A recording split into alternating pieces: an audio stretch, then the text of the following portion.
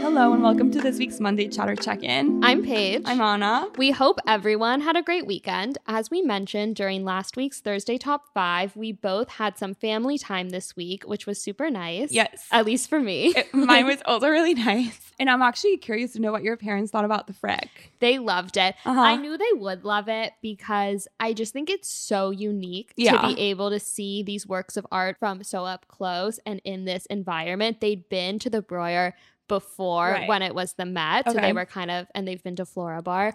So they were also disappointed. Yes. But they were familiar with the space. So to see like such a different type of art in the same space, I think was just a super cool experience. Was it as crowded as it was when we went? Yes, it was just as crowded and the crowd was just as old. Oh my God.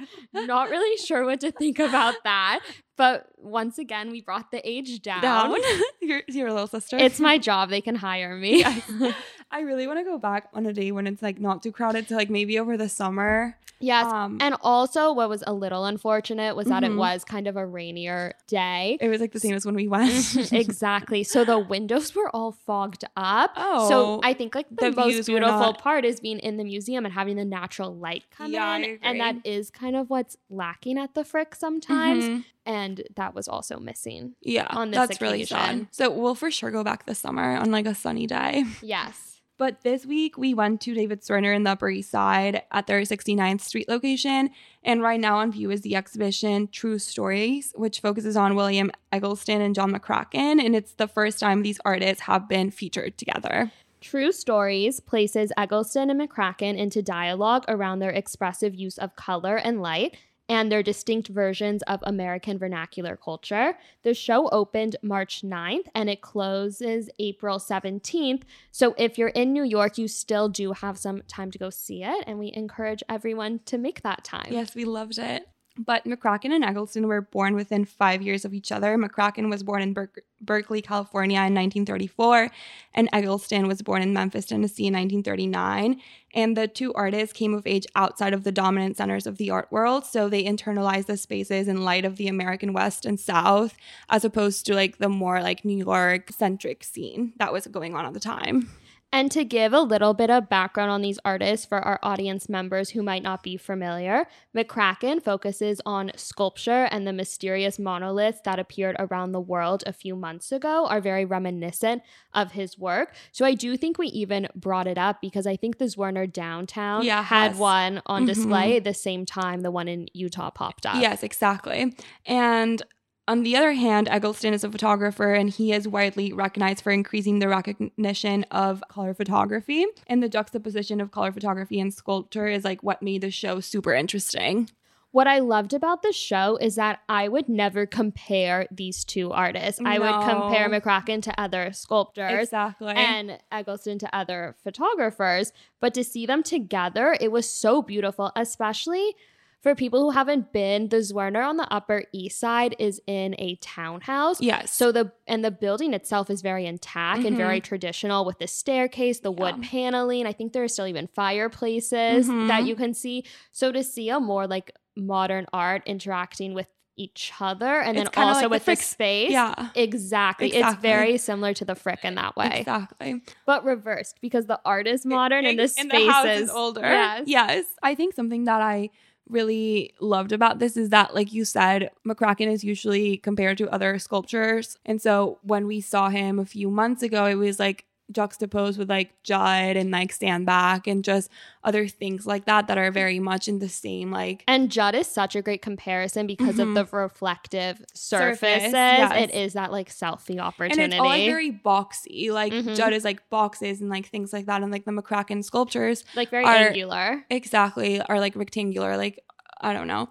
I think one of the best things that everyone keeps posting pictures about is the light pink McCracken, like the baby pink McCracken, and then like an Eggleston photograph that's like in like blues. It's a car, I think, at a gas station, and it's just like so beautiful. And the comparison of both of those pieces or like how they work in the space together is just incredible. Also, as New York is entering spring, like seeing these bright colors on the Upper East Side, it's very idyllic. Yeah, and when we went, it was very sunny and like very cute. Very.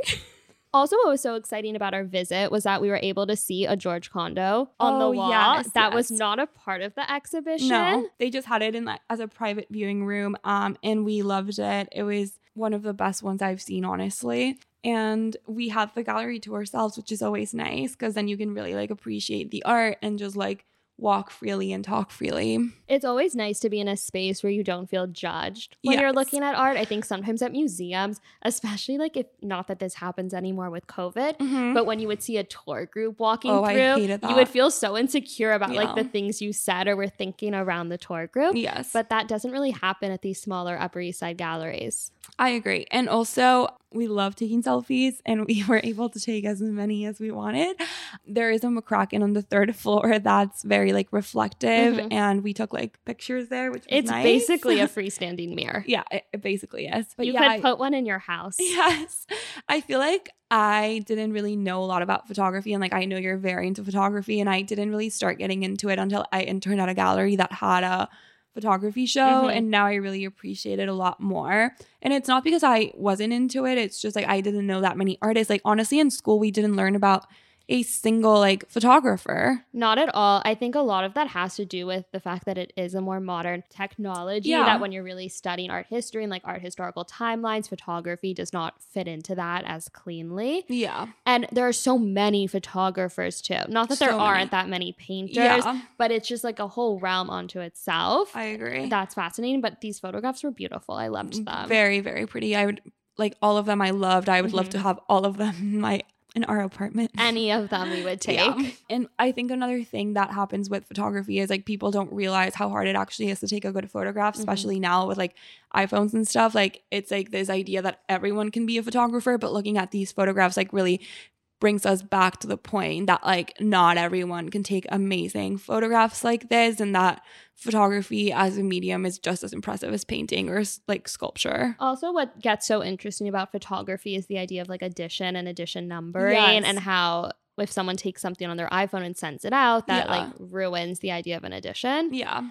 Whereas that's where all the value lies. But I think that's all we have to say about this Renner show. We really, really encourage everyone to go see it. It's so beautiful. Yeah, you have over a week. Yes. Yeah, so that's it. But should we do our restaurant highlights? Yeah, since we weren't together this week, I think we're going to highlight different restaurants that we went to on our little excursions. Yes. So I was in DC, and my favorite restaurant was Le Diplomat, which is actually owned by the same restaurant group as Pastis. So obviously it had to be my favorite. But I didn't get the burger there. I like branched out a little bit. The the French fries were better than Pastis. Sorry, Pastis. But actually my whole meal was just like really incredible. So if you're listening to us in DC, you should definitely check it out. Or if you're in DC, like for any reason, I highly recommend this restaurant.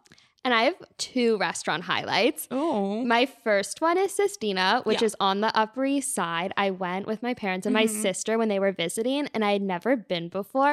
I've been to Caravaggio, which is also on the Upper East Side and like in the same group. But this is their more formal location. And it's the restaurant that was in The Undoing. Yes. So that was just very exciting. I loved the show, and I'd never been to the restaurant. So I had a little bit of a moment there. And they had for dessert the wild strawberries. It looked so good. They never have them in the U.S. No, they don't. Never. The last time I had it was like in Milan, like 2 years ago. Exactly. I always had them when I studied abroad in Italy and when I would go to Paris. But I've never seen them in the U.S. So that was very monumental. And then I went upstate to Hudson Valley with my family, and we stayed at Glenmuir. And at Glenmuir, you eat all your meals at the hotel in the same room because of COVID. Yeah. But it was excellent. I loved all my food. Yay. Very exciting. Yes.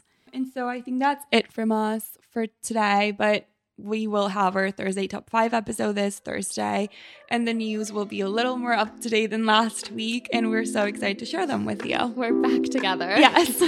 Thank you. Bye.